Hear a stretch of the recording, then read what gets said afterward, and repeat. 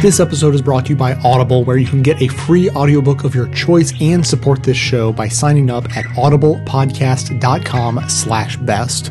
Now, welcome to the award-winning Best of a Left podcast with clips today from Healthcare Triage, On the Media, This Week in Blackness, The David Pakman Show, The Majority Report, MarkFiore.com, The Rachel Maddow Show, Activism from Voices for Vaccines, and The Thom Hartmann Program.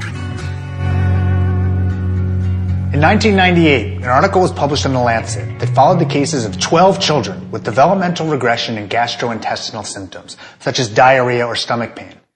9 of these children had autism, and 8 of the 9 had parents who thought the symptoms of their autism had developed after the vaccine for measles, mumps, and rubella, or the MMR vaccine, was administered. This was not a randomized controlled trial, nor even a scientific study. It was merely a description of a small group of children. To be honest, it's difficult to imagine that this study could get published in The Lancet today. But based on the beliefs of the parents of those 8 children, a frenzy of fear about vaccines and autism has ensued for more than a decade. That's the topic of this week's Healthcare Triage.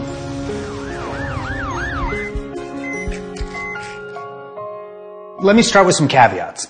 I'm a pediatrician and a health services researcher. I see kids with autism. I treat kids with autism. I've even been part of funded NIH research to improve the ways we screen for and diagnose autism in children. It's a real condition that is increasing in prevalence and has a significant impact on children and families across the world. I do not deny in any way that we need to do more about autism, but it has nothing to do with vaccines. And every dollar that we waste on that topic is a dollar we can't spend on important research or treatment to help children with autism and their families. The initial article I mentioned in The Lancet was not a study. It had no real statistics and proved no association or causation. But it caused so much concern that it led to a whole bunch of real studies to combat it. Just 1 year later, in 1999, a study was published in the same journal. No difference was seen in the age of diagnosis for those who did and did not receive vaccines. That meant that either there was no association between MMR and autism, or that it was too weak an association to be detected even in a larger sample of children. Some were unimpressed. They still were concerned. In 2001, a study was published in the Journal of the American Medical Association that looked at data on over 10,000 kindergartners born in California from 1980 through 1994. The incidence of autism over that time increased from 44 per 100,000 births to 208 per 100,000 births. That's a 373% increase. MMR coverage, on the other hand, rose from 72% to 82%, a relative rise of only 14%. It was determined in this study that the relatively small increase in MMR could not possibly be responsible for the huge increase seen in autism. The next year, in 2002, a study was published in the New England Journal of Medicine that followed all children born in Denmark from 1991 through 1998. They obtained data on over 537,000 children born in those years.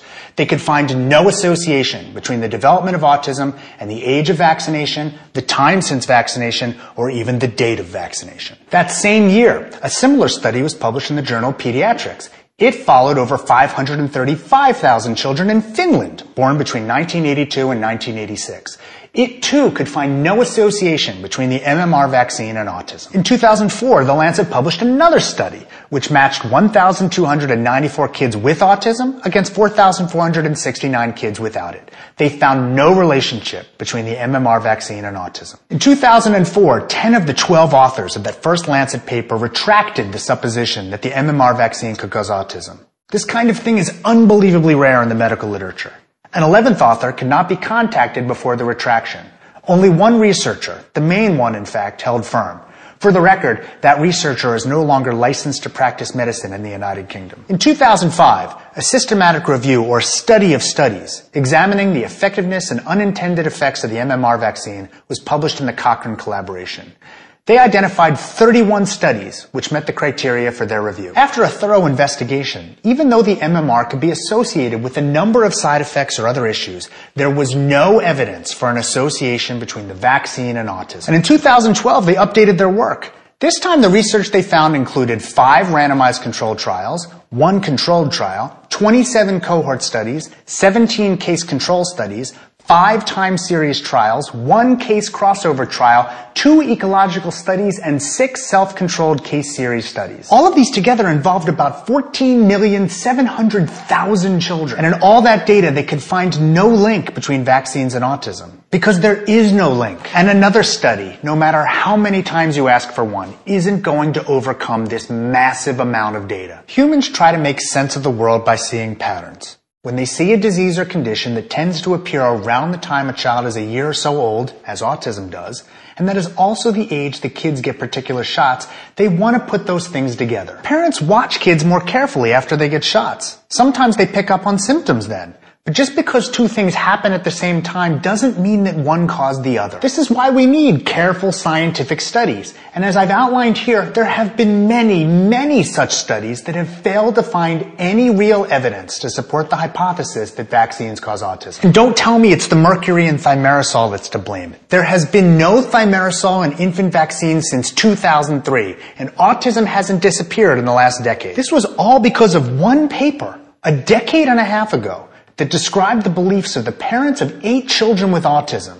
And that's what makes the next part in this all the more tragic. In 2011, the British Medical Journal released an article which described in detail how that 1998 Lancet paper wasn't just junk science, it was a lie.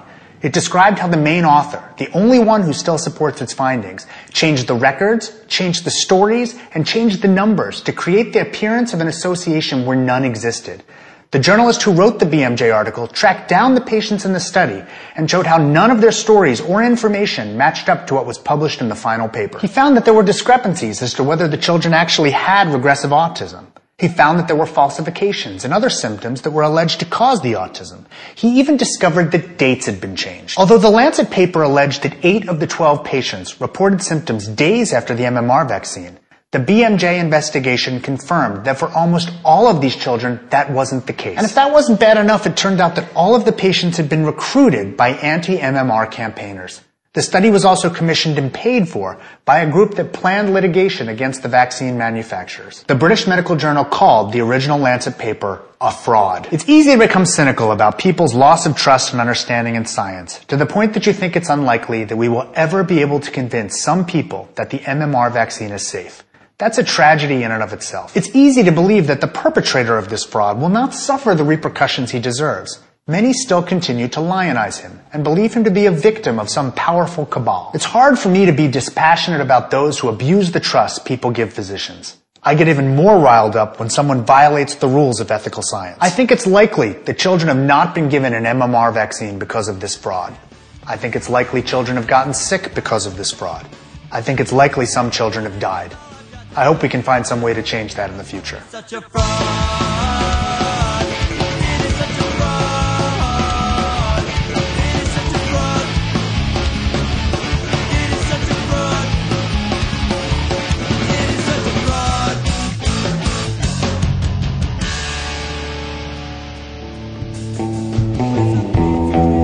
fraud. This week, finally, reality began to dawn. Not quackery, urban myth, and belief, but physiology and contagion and sickness. Now to the latest on the measles outbreak. The government says 102 people are infected across 14 states now. And the American Academy of Pediatrics is urging families to vaccinate their children against the disease. Measles outbreak, the biggest in years and traced back to Disneyland. The measles outbreak spreads to a 5th Bay Area county. One local pediatrician accuses vaccination opponents of undermining a basic survival concept. Yes, they did, which is why this outbreak was literally inevitable. The measles, mumps, rubella vaccine had essentially eradicated those childhood diseases in the United States. But when parents began to stop vaccinating their kids, they were creating not just potential patients, but vectors, spreading the disease to the vulnerable, such as the babies pre-vaccination age infected this week in a Chicago daycare center. And whose fault is all of this? Well, mainly, it's the media's fault. The nightmare began in 1998 when a British con man named Dr. Andrew Wakefield faked results and published an article in the prestigious medical journal The Lancet, fraudulently claiming a link between the MMR vaccine and autism. It was a lie, which the journal should have figured out long before finally retracting the article 12 years later. By then, the bogus linkage had already spawned a movement of heartbroken parents struggling to understand what or who was to blame for their children's afflictions. Trading as it was on the counterfeit currency of pseudoscience, that movement first languished as a relatively obscure internet subculture, until it was given vast exposure and lethal credibility by the media. The likes of Larry King and Oprah simply could not resist the apparent controversy, combined with the celebrity of the anti-vaccinators' sex pot spokesperson, Jenny McCarthy. Here she was on CNN in 2012. So you ask any mother in the autism community if we'll take the flu, the measles, over autism any frickin' day of the week. So I think they need to wake up and stop hurting our kids. McCarthy isn't trained in medicine, virology, or pharmacology. She's a Playboy playmate turned TV personality. But her son Evan had been diagnosed with autism, and she's a blonde bombshell. For newsrooms, especially TV newsrooms, this was in every sense a no-brainer, and McCarthy was invited to peddle the dangerous vaccines canard far and wide. Here she was on Oprah explaining why medical experts are wrong and she is right. My science is named Evan, and he's at home. That's my science.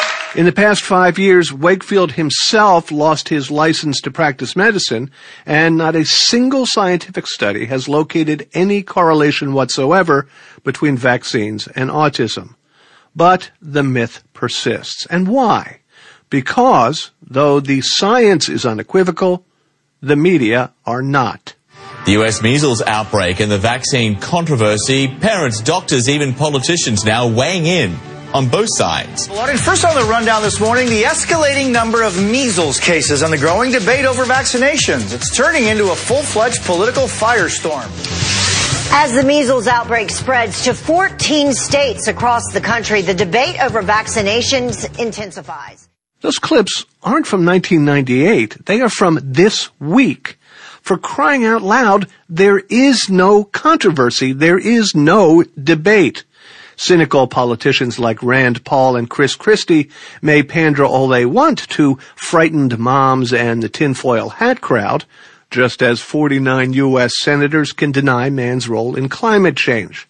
But there is no rational basis for their beliefs. They are simply wrong. And when the media frames such idiocy as one side of a debate, they are not only legitimizing ignorance and demagoguery, they are threatening the lives of children. Here's the thing about reality. It doesn't care what your opinion is. It doesn't care what your ideology is. It doesn't care what you believe in your heart. It doesn't care what a website says, and it doesn't even care what a majority of Americans think is true. Reality just is. It can't be balanced by lies, superstition, or even true conviction.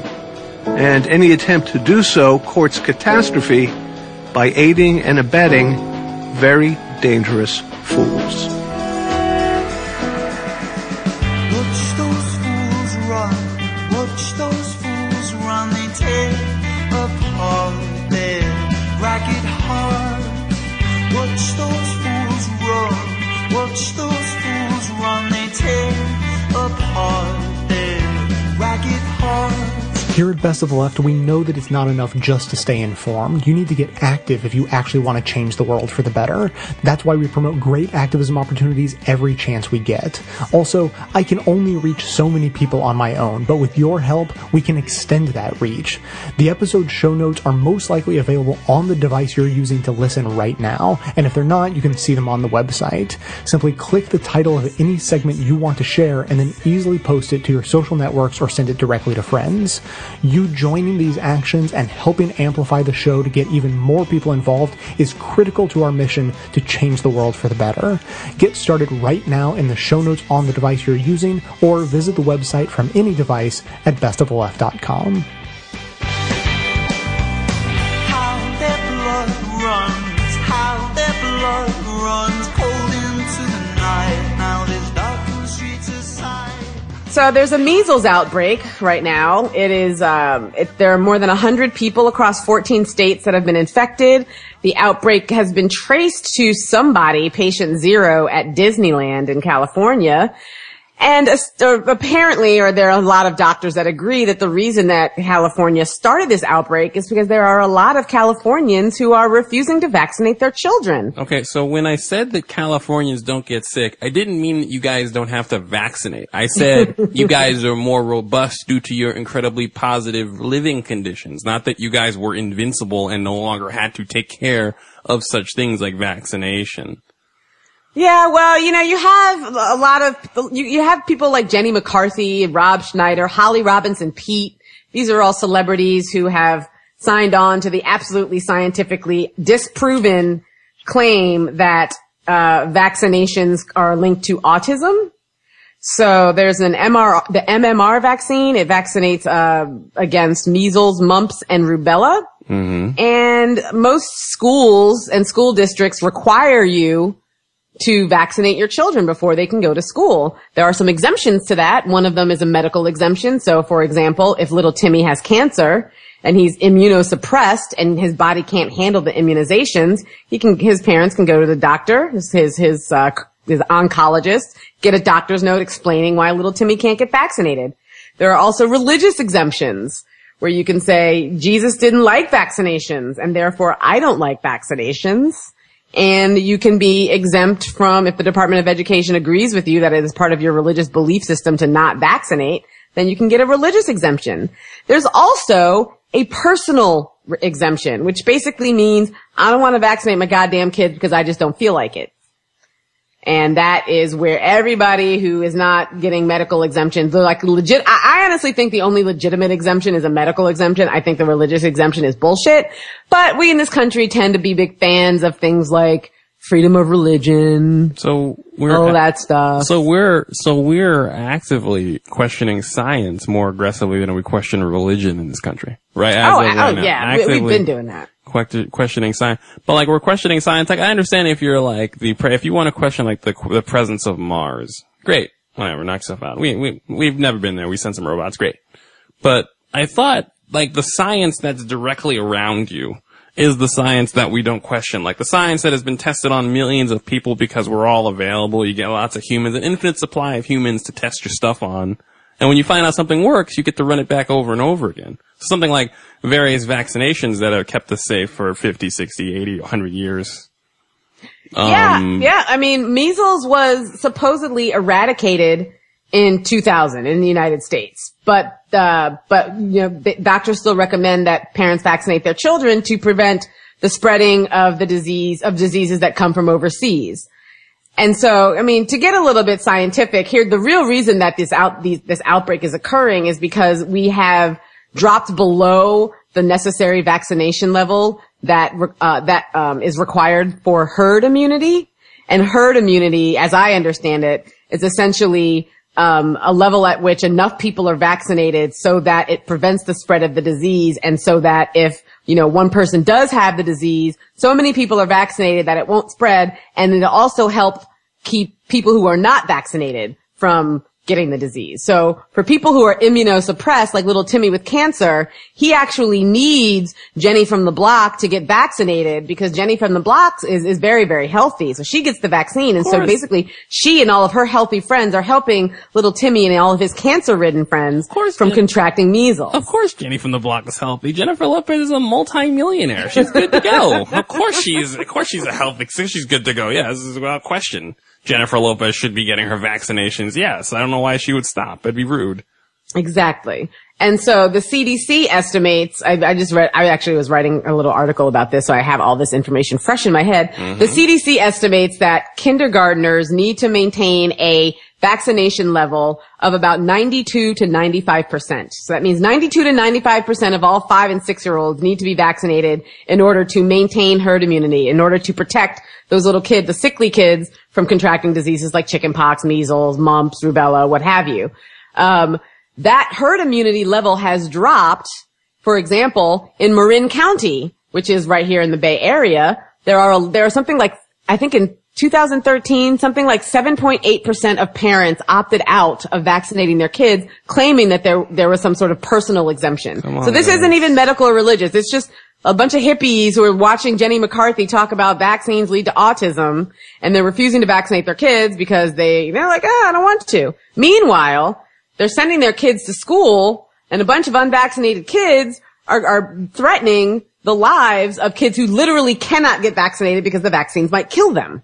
And so when you think about it, it's really truly ridiculous because there are some school districts in California that prohibit bringing peanut butter into schools. So kids are not allowed to bring peanut butter sandwiches or anything peanut butter related because peanut allergies are so prevalent. Little kids can die, go into anaphylactic shock. So the best thing to do is to just ban peanut butter in schools. So they're banning peanut butter. Meanwhile, they're letting potentially disease-ridden children wander around willy-nilly. Maybe they have measles, maybe they don't. If you get measles, you're contagious for about 2 days before you even get any symptoms. So you could just be disease-ridden, spreading measles around your school because your parents don't want to vaccinate, but don't eat any peanut butter in school. I don't have any issue with you having a bad feeling about science. Anti-vaccination people specifically, I don't mind if you have a bad feeling about science. There's certainly enough movies and comic books that it can affect what you feel about science. But first, you need to look at science then. If you have a bad feeling about anything science dictates, then look it up. Science tends to have lots of data.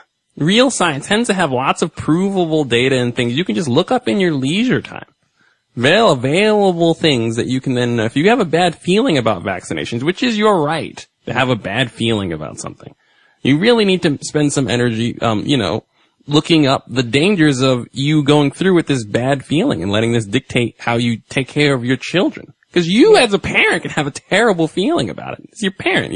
You hear things differently. Your life experience is taken in another direction. But for the sake of your children, please do some mild research. Just any level of research would do. It's very simple to find out that it's best to vaccinate your children. Even like you said, just for the benefit of other children. Right. Of other kids. Not even your kids. Other kids need your kids to be vaccinated, which is what would push me in the right direction. It's like, so it's actual proof that I need my kid can save the other kids.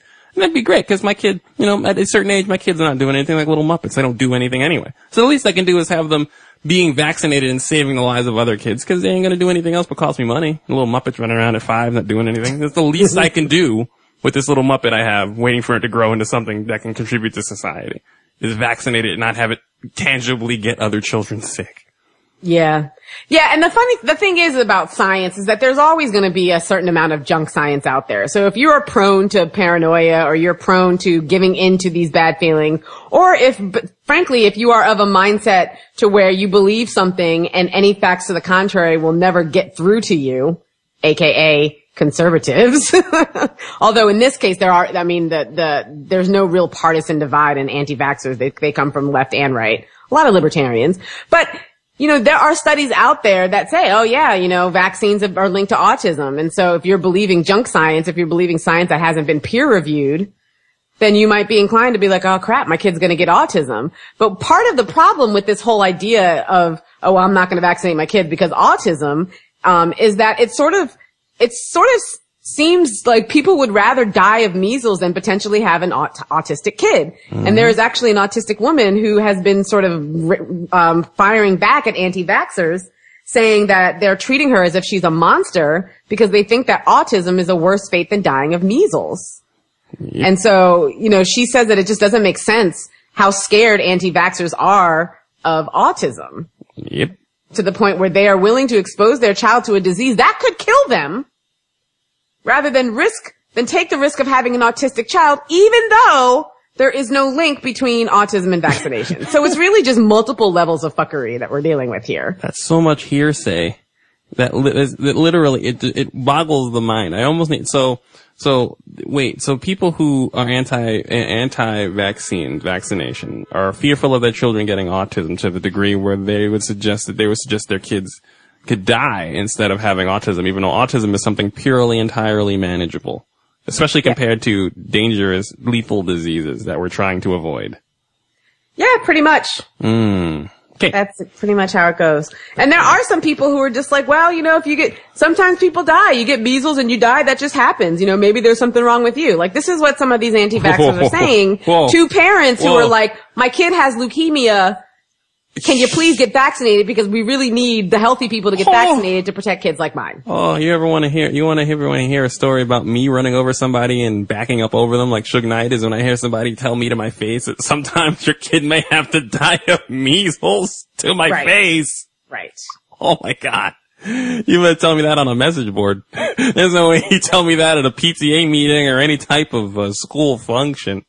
That's when the chair goes airborne, Amani. Trust me. Please. Yeah, I mean, there's this woman she's an anti-vaccine activist, this woman in Minnesota, who literally said that, she said, yes, on occasion, someone gets measles and dies, but you can't base your life on a few people. You have to ask what's wrong with them. Why did they die when most people don't die? Oh, wow. I mean, this is, yeah. It's bananas. And so some people are suggesting that states that have this personal exemption rule, abolish it. Because essentially, if all the people who are not vaccinating their kids because they don't want to, or Jenny McCarthy or whatever, if they start vaccinating their kids, then we'll get back up to that level of vaccination required for herd immunity, and herd immunity protects everybody. And the funniest, here's an interesting little tidbit. The 2 states that don't have any exemptions, no exemptions, you have to vaccinate your kid unless they only have medical exemptions. I think they only have medical and religious exemptions. There are not that many people that claim religious exemptions because they actually can question whether or not it's sincere. Like, cause a lot of times people will go, or from what I've been reading, people will go and ask for a religious exemption, and then when they're asked why, they list a bunch of health reasons. And so the person who's deciding whether to give you the exemption will be like, well, actually, you're just trying to couch all of your health-related paranoia in religion. It's not really that sincere or genuine, so no, you can't have this religious exemption. So at any rate, Mississippi and West Virginia are 2 states that do not have this personal exemption. Their vaccination rates are like 99.7%. Yes. So if we all die of bubonic plague because a bunch of assholes won't vaccinate their kids, it's going to be up to Mississippi and West Virginia to rebuild civilization.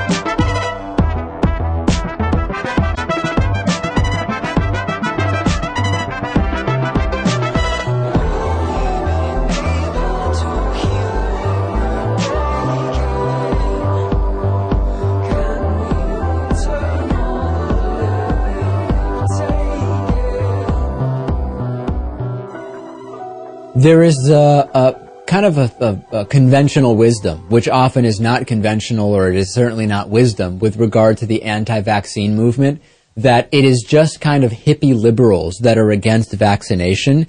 And it turns out that that is not at all the case. We should not assume that because we are seeing some of the outbreaks in areas that are traditionally considered liberal areas, northern San Francisco, southern Marin County, etc., we also are seeing low vaccination rates in groups that are by no means hippie liberals. And this includes the Amish in Ohio, Orthodox Jews in Brooklyn, by no means, Lewis, groups that are traditionally considered liberal. And we actually now have some data about this. There's a 2013 paper in PLOS One where Stefan Lewandowski and 2 of his colleagues studied what makes people reject vaccines. And they got pretty complex results. First of all, they found that while political conservatism made some people a little bit more pro-vaccine, having a free market ideology also associated with conservatism in the U.S. also led people to be against vaccines, towards having, I guess what you would call skepticism towards vaccines, although I don't think that's the term we should be using, and I'll tell you why a little bit later. In 2014, Yale's Dan Kahan published results from a nationally representative survey, which led him to conclude that the ideology of vaccine fears is not driven by left-wing ideology. In fact, he found that respondents formed more negative assessments of the risk and benefits of childhood vaccines as they became more conservative and identified more strongly with the Republican Party, however, to a slight degree. So what we can certainly say with certitude, Lewis, is that the anti-vaccine movement is not a hippie liberal movement. And what we can say with some degree of certitude is that there may be a slight correlation between conservative ideology and being against vaccination. But what is abundantly clear to us is that this is a movement that is on both sides of the political spectrum, albeit for different reasons. I think there's a reaction for most people when they hear anti-vaccine. You just automatically kind of think of a certain type of person from California. And that's just, when this whole thing started, that just happened to be a hot spot for a lot of the anti-vaccine activity. It did. And, if we explore the kind of more left-wing ideologies that might make someone anti-vaccine, part of it is certainly distrust of corporations. But on the right, you see distrust of government agencies like the CDC, for example, being used to justify the exact same anti-vaccine sentiment. So I think what we could say, Lewis, is that whether you're on the left or right, you can find reasons that correlate with your political ideology to reject vaccines and ignore the science. And we have discussed studies that point out that Republicans, the Republican mind, tends to be governed more by fear.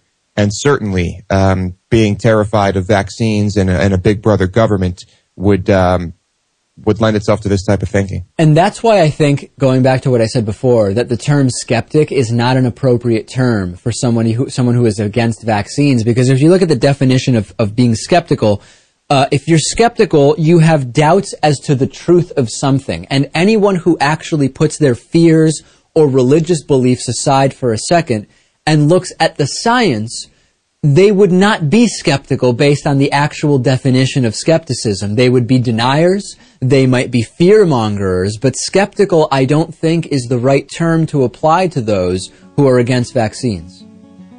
Maybe there are a few people who are skeptical. I think if you are skeptical, you do the research. I think if you are afraid, you don't. I'll fight the man that turns on me. If I must fight or die, I will fight for justice. Laws I can abide.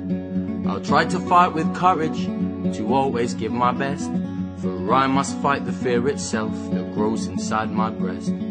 Fear is a villain, when he grips you late at night. He'll catch you when your back is turned, he's watching you.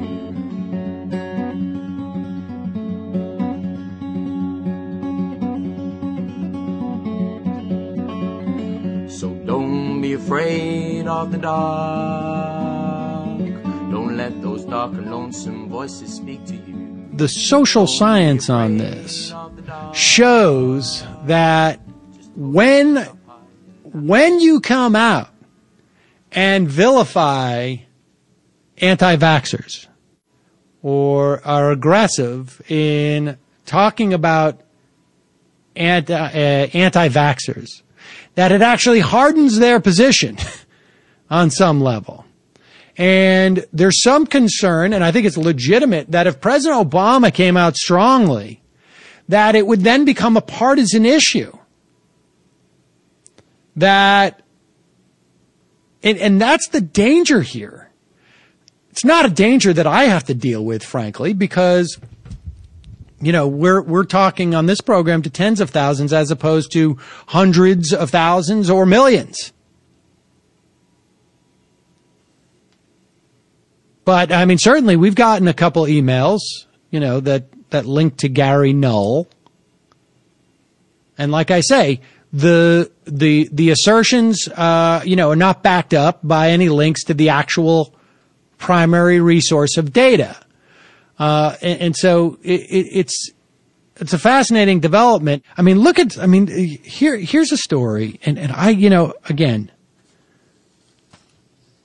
you got to be careful with some of this stuff because it's hard to know whether or not someone is trying to demonize people. But this is pretty stunning. There was a story, a CNN.com story.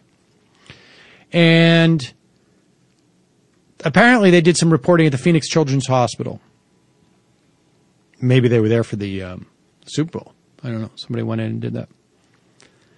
And the story of a 10-month-old, Eli, too young to get vaccinated, but would be especially vulnerable to serious complications of measles, such as deafness and brain damage or even death.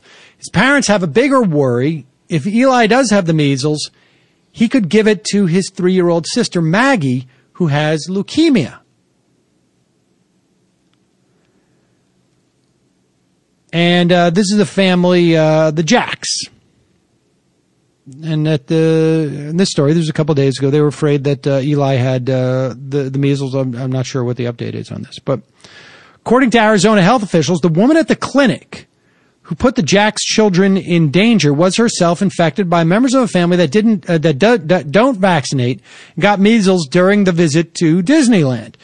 Measles are incredibly, I think I mentioned this yesterday, incredibly contagious. I think like 90% of people who are exposed to the measles get it.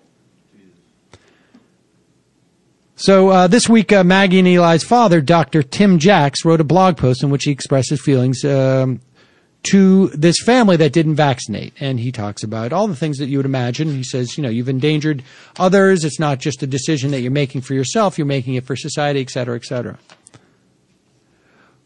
But CNN found another guy who responded to this.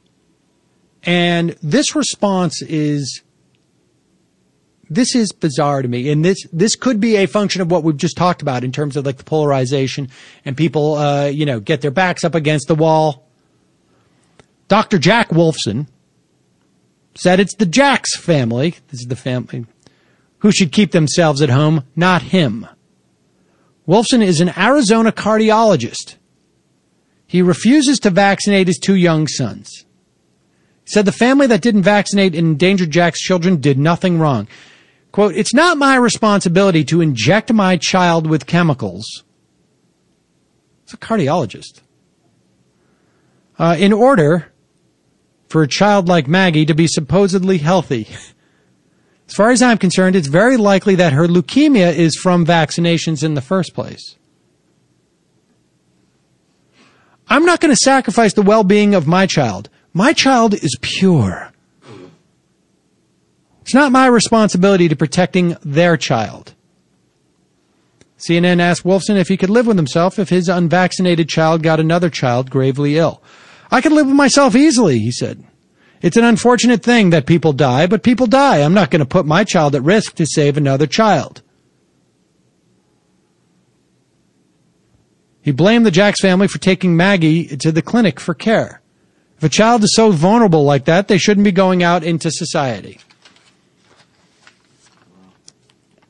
I'm sorry. I mean, it's one thing to subscribe to quack medicine and to believe that the entire vaccination regime is a scheme, I guess, to enrich pharmaceutical industry and whatnot. But it's another to be such a huge dick about it. Sometimes I have no sense at all. As most flawed men I want to do. Just say fuck you. Just like most podcasts, this show is sponsored by Audible, where you can get hundreds of thousands of audiobooks, radio shows, audio versions of periodicals, and more. You can get a free book of your choice by going to audiblepodcast.com/best, which you can also find linked up on my website. I'm currently reading Howard Zinn's A People's History of the United States, and I highly recommend it to anyone interested in getting a new perspective on how American society got to where it is today.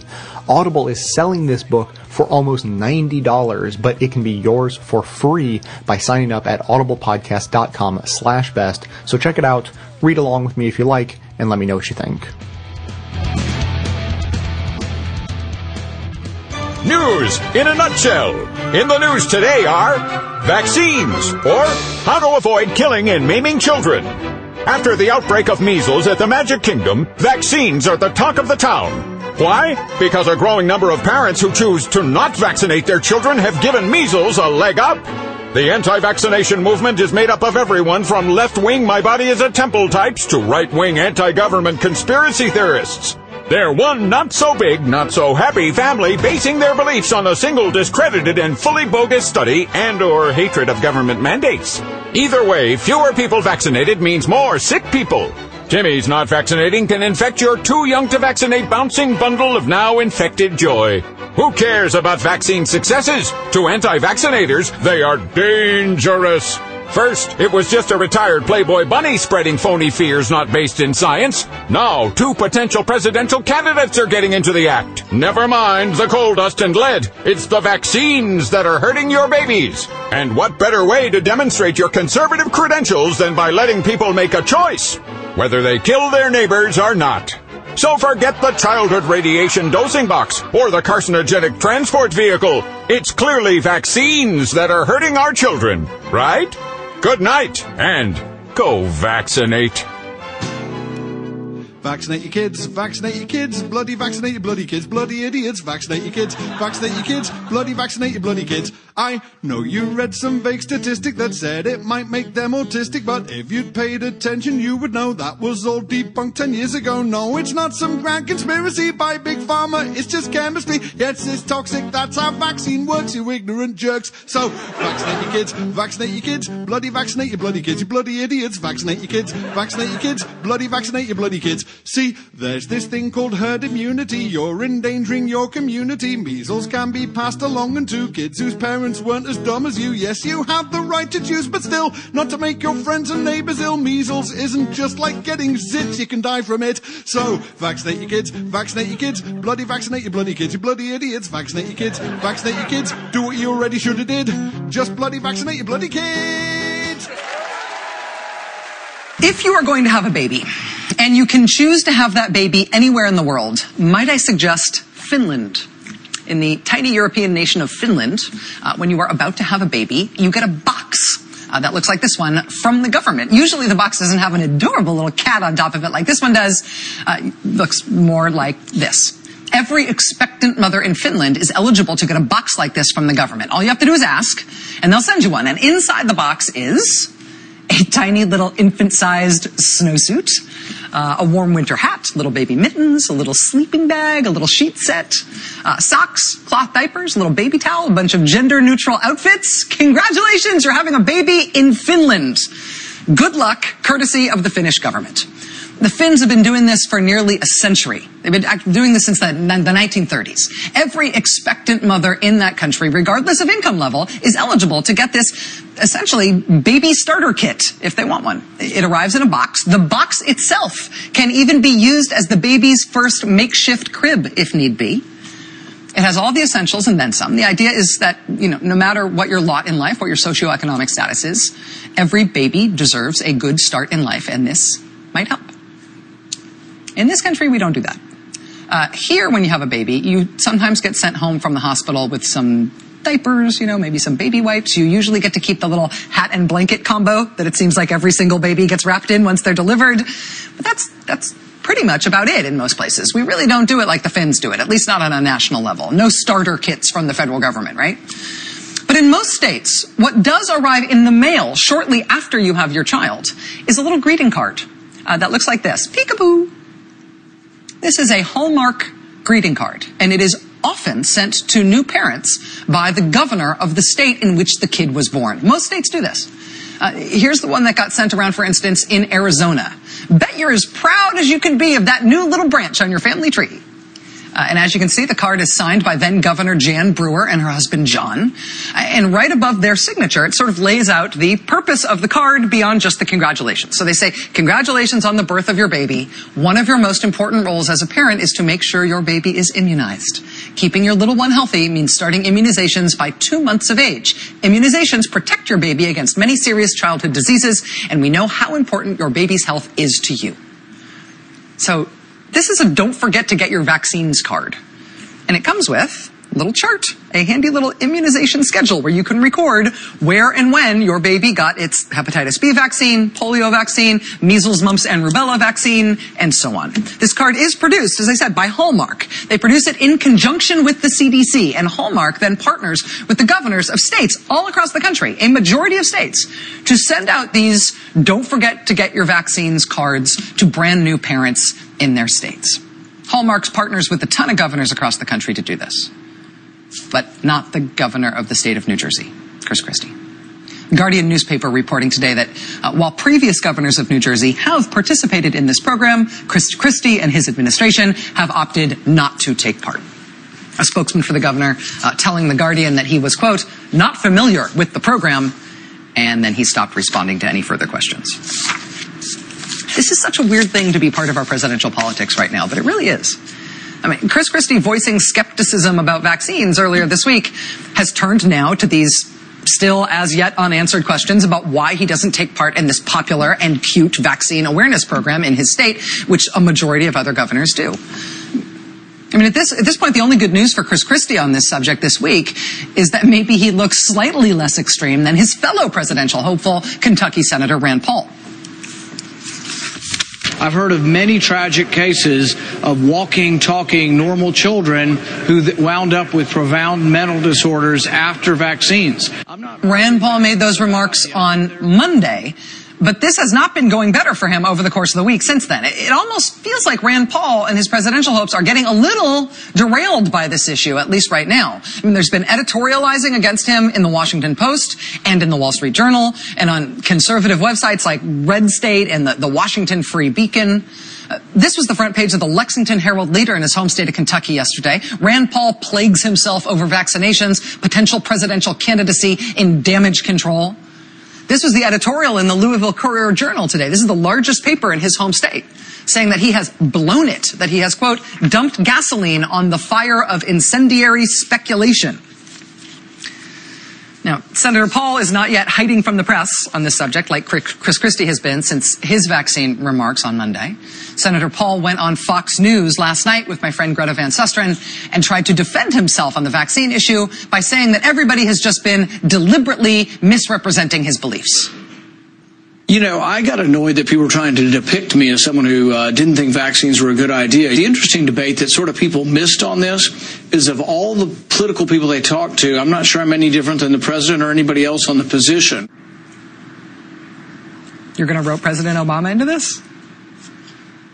He now says that he has the same beliefs as President Obama on vaccines. For the record, President Obama has never said vaccines cause profound mental disorders. President Obama has also never said that vaccines were the first step toward martial law. The first sort of thing you see with martial law is mandates, and they're talking about making it mandatory. I worry because the last flu vaccine we had in the 1970s, more people died from the vaccine than died from the swine flu. I think you have to use your brain, but I think every individual should be allowed to make that choice. And when everybody makes their own choice, based in part on information from would-be national leaders who tell them that vaccines cause profound mental disorders, then what you get, Senator, is declining rates of vaccination in this country. And then you get shocking new outbreaks of measles, including the 5 potential new cases found in babies in Chicago just today. So Rand Paul is in a ditch and continuing to dig on this one. The more he talks about it, the worse it gets. Chris Christie is being uncharacteristically quiet about everything ever since he stepped in it on the vaccine issue earlier this week.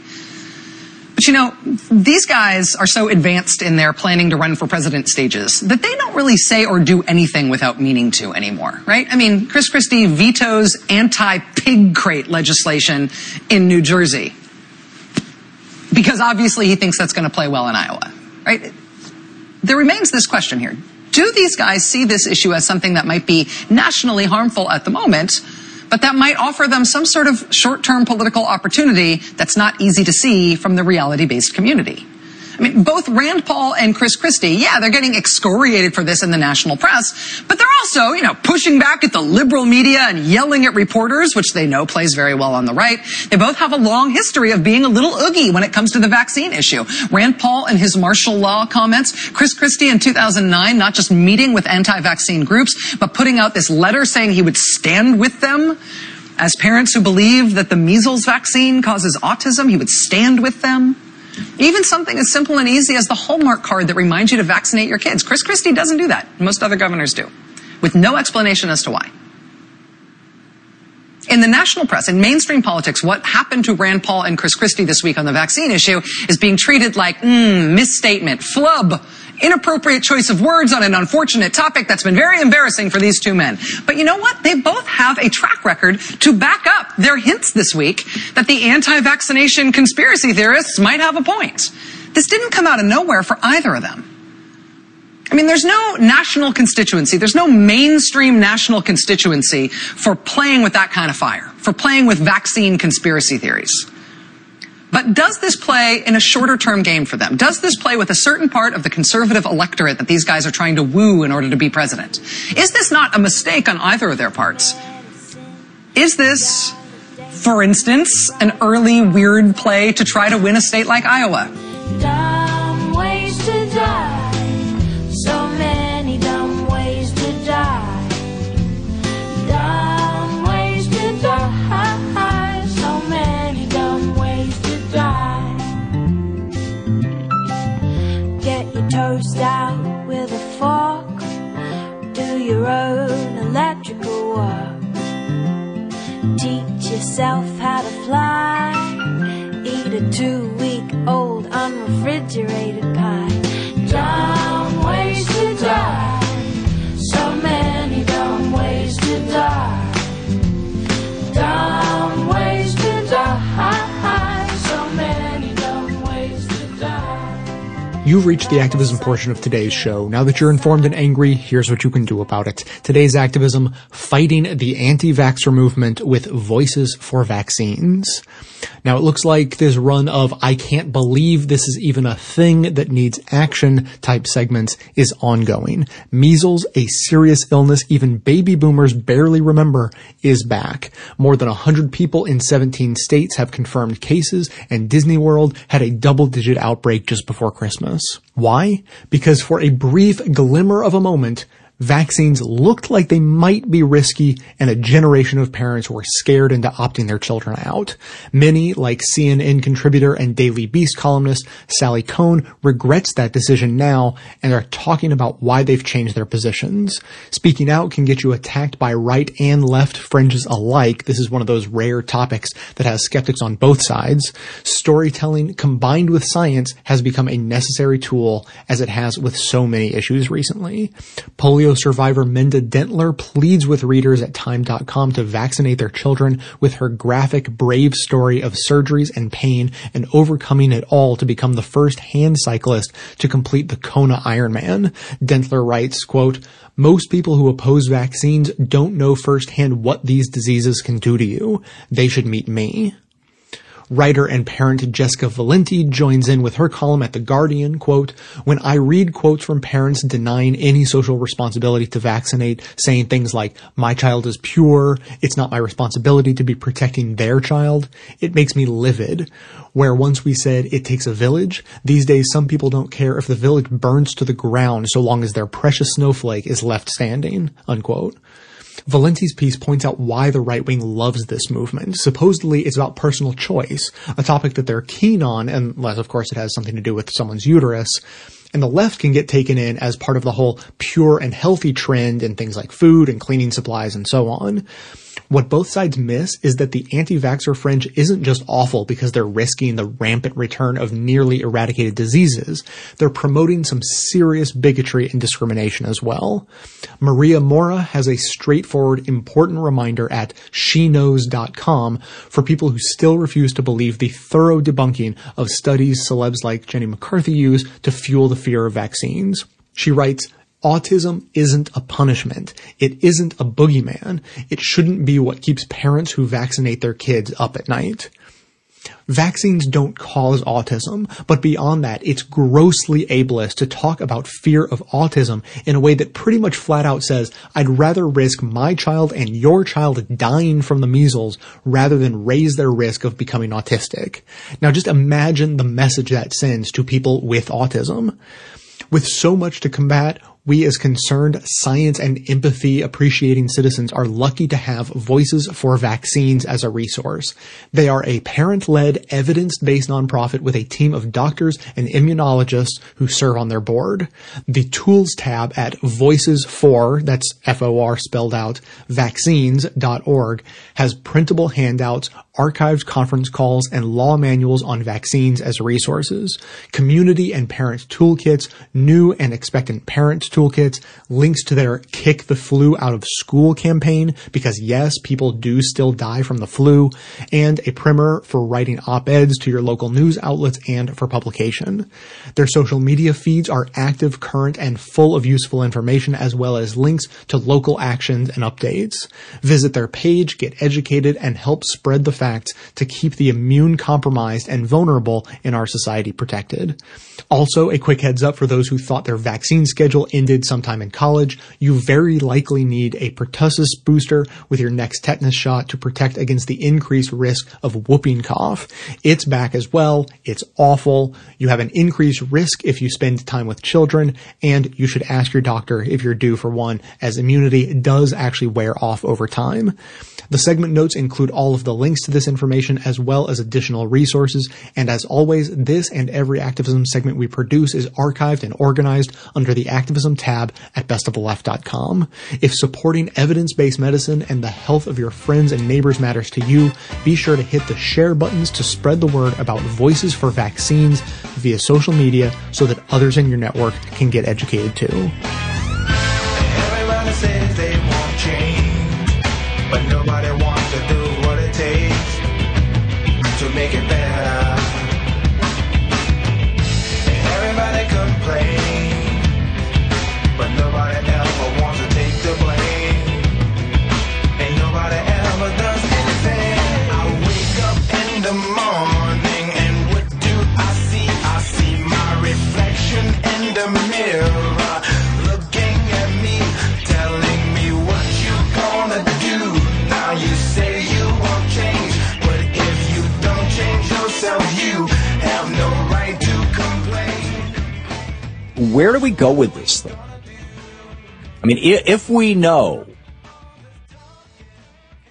that we made a conscious decision over the last 50 years or so to move from everybody being immune to these childhood diseases because they got them as children to everybody being immune from these childhood diseases. And these diseases are deadly diseases when you're an adolescent or an adult. Mumps will cause sterility. Measles will cause birth defects. I mean, people can die from them as well, but there's really serious side effects to these quote, childhood diseases. And so, I mean, there is a discussion, a rational, thoughtful, logical discussion to be had about whether the best way, what is the best way to guarantee that everybody in the United States has immunity to measles and mumps and rubella? When I was growing up in the 50s, parents, if one of their kids had one of those diseases, they would literally invite all the other kids over. We had, measles parties, mumps parties, chickenpox parties. Because everybody understood that that those diseases you wanted to get when you were young. You don't want to get them when you're older, when they can cause all kinds of damage. And everybody was immune because they'd all gotten them when they were young. And people went, my mom took me it was like a birthday party at this kid's house. I don't remember if he had measles or mumps. It was one of them. And she was like, you're going to get this. And now, I'm not sure we even had a vaccine back then for these diseases. This would have been like in 1955, 56, something like that. But now we do. And you could say, okay, well, we decided to go from parents inoculating their kids basically by getting them sick when they're little. And there are some consequential side effects to that. Some kids ended up deaf. Some kids ended up blind. Some kids ended up dead. I mean, these diseases are, even when children get them, these childhood diseases can be tough. Particularly, pertussis, whooping cough. I mean, that kills kids. And that's not a disease that people went out of their way to have their kids get exposed to. So, you could make the argument that we've made this decision to go from having naturally induced herd immunity to artificially induced herd immunity via the route of vaccines, and that's very profitable for the pharmaceutical industry and the medical industry. And that, at the theoretical, hypothetical public health level may be reasonably accurate. But it also may be the best thing. I mean, there's a lot fewer side effects to a vaccine. And yeah, two of my 3 kids had very strong reactions, particularly the MMR vaccine. They got really sick for a couple of days. But they didn't die of whooping cough. They didn't become sterile from getting the mumps when they were 16 years old. They didn't have children with birth defects from getting the measles or rubella when they were pregnant. Well, none of them have been pregnant, but you get my point.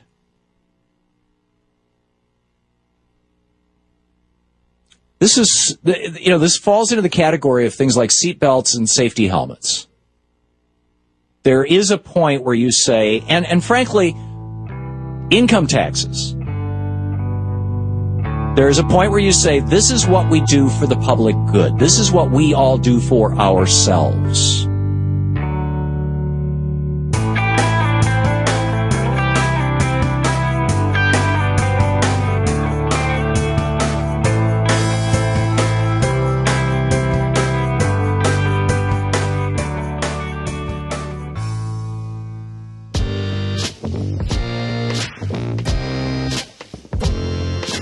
Hi, Jay. My name is Nick from Cincinnati, and I'm so glad we're having this discussion. I remember actually when this discussion first happened, when you referenced it, that's actually when I started listening to the show, and that was actually when I started becoming vegan, and since then I've become vegetarian, and recently again became vegan again. Actually, ironically, around the time that first voicemail about vegan issues was brought up, I think it was 2 episodes ago. But anyway, one thing I think needs to be brought to light is the idea of food deserts. One of the callers on the most recent episode talked about food deserts, and the thing about food deserts are that people don't realize how much more people get affected by food deserts than a lot of liberals who may be in the situation that they can get food from a supermarket. And the caller who made the reference to food deserts, it gets underscored a lot. That's actually one of the biggest things that people on like Citizen Radio talk about, is the idea that a lot of people can't afford vegetables because there are no vegetables in the first place to buy.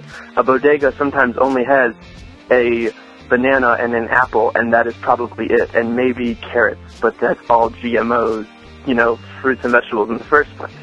So we need to keep in mind with this discussion that food deserts exist for people, and the people who probably want to go vegan can't.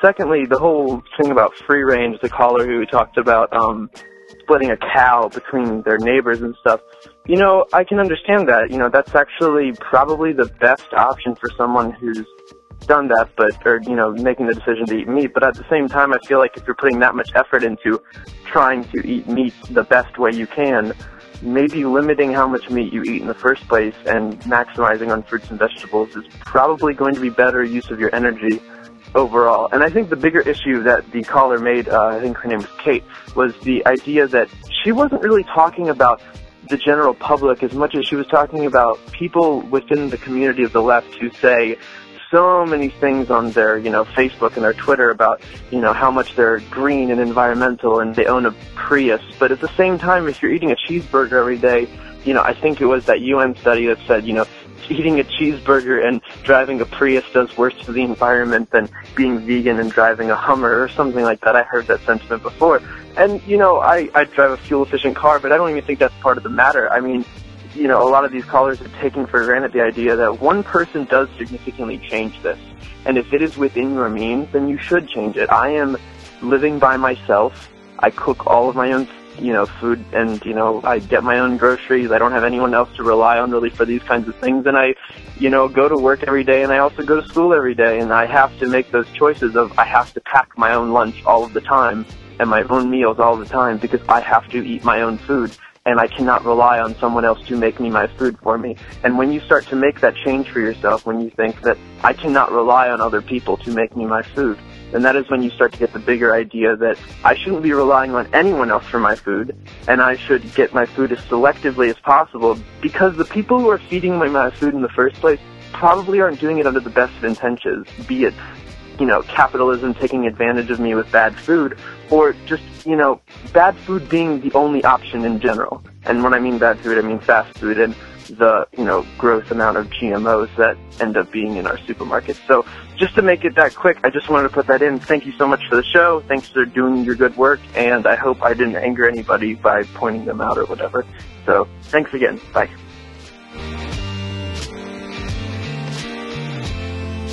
Jay, it's Dave from Olympia, Washington. How are you today?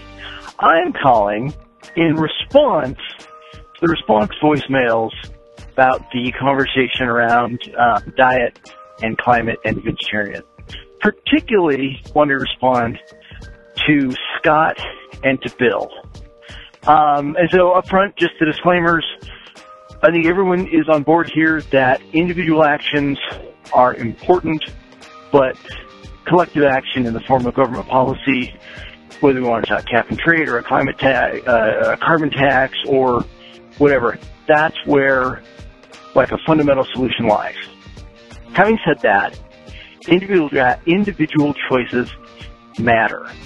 And so I hate to be the tone police, but in response to Scott, vegetarians are not wackos, or I think as he phrased it, strident, radical wackos with their strident tones.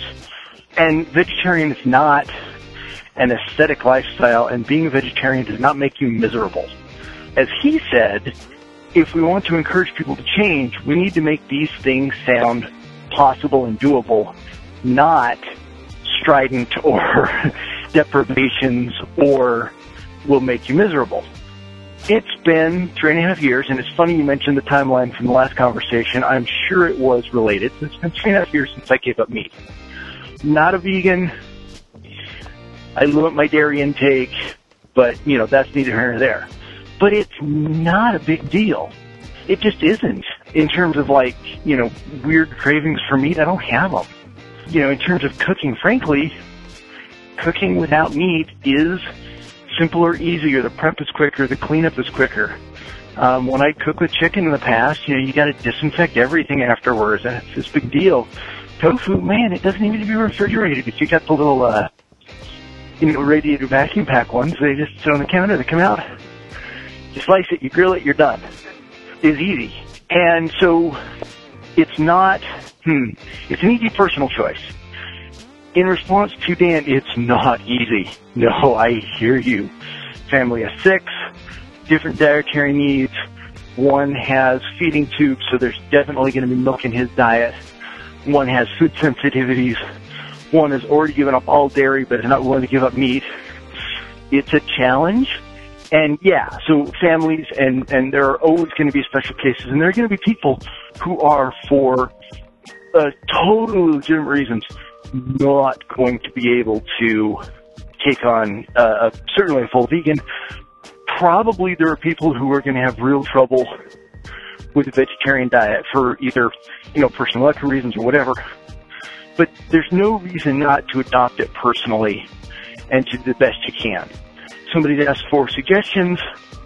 Some people don't like soy, just don't like the taste. I actually kind of like tofu. A good rice cooker and high quality short grain brown rice are my saviors. They are, if I need a quick meal, 45 minutes on the rice cooker, I got rice. You start it and it takes no thought while it's cooking.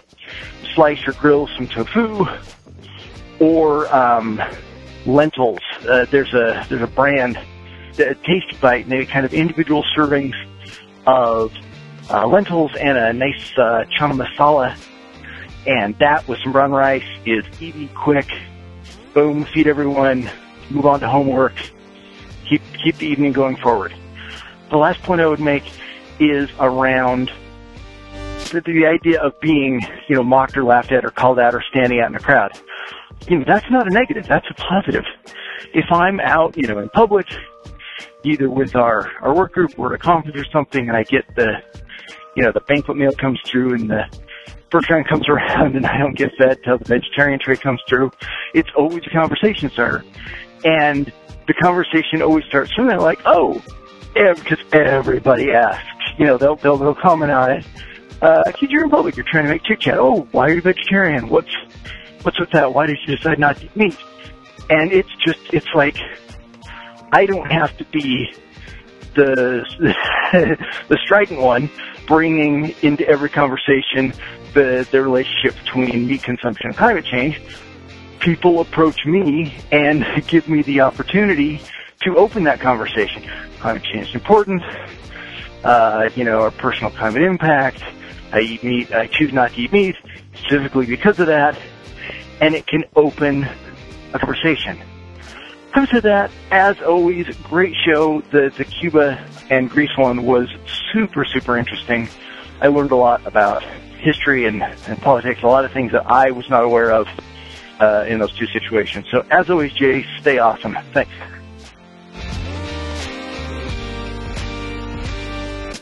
Thanks for listening, everyone. Thanks to the volunteers who help gather clips to make the show possible. Thanks to Katie Klabusik for all of her work on our social media outlets and activism segments. And thanks to all those who called into the voicemail line. If you'd like to leave a comment or question of your own to be played on the show, the number to dial is 202-999-3991. And I'm absolutely happy to hear that the conversation on food choices is continuing nicely, just as I hoped and sort of expected it would. Please keep those messages coming in. And, when Katie heard that today's episode would be on vaccinations, she got really excited just because, she just thought like that's a good topic to do, but also like, boy, let's see what kind of interesting voicemails we get on that subject. And personally, I have my doubts that we're going to get any, real out there sorts of messages on the subject, but by all means, don't hold back. I would love to hear any comments or responses you have to the episode. The number again, 202-999-3991. I think I made my position pretty clear with this episode, but if you have anything to add, I'm always open to hearing it. So that's going to be it for today. Thanks to everyone for listening. Thanks to those who support the show by becoming a member or making one-time donations. That's absolutely how the program survives. Of course, everyone can support the show just by telling everyone you know about it, leaving glowing reviews on iTunes and Stitcher, and by donating your accounts at donateyouraccount.com/bestoftheleft. Stay tuned into the show by joining up with us on Facebook and Twitter, and for details on the show itself, including links to all of the sources and music used in this and every episode, all that information can always be found in the show notes on the blog. So coming to you from inside the Beltway, yet outside the conventional wisdom of Washington, D.C., my name is Jay, and this has been the Best of the Left podcast, coming to you every Tuesday and Friday, thanks entirely to the members and donors to the show from bestoftheleft.com. And it's a crying shame how we get so trained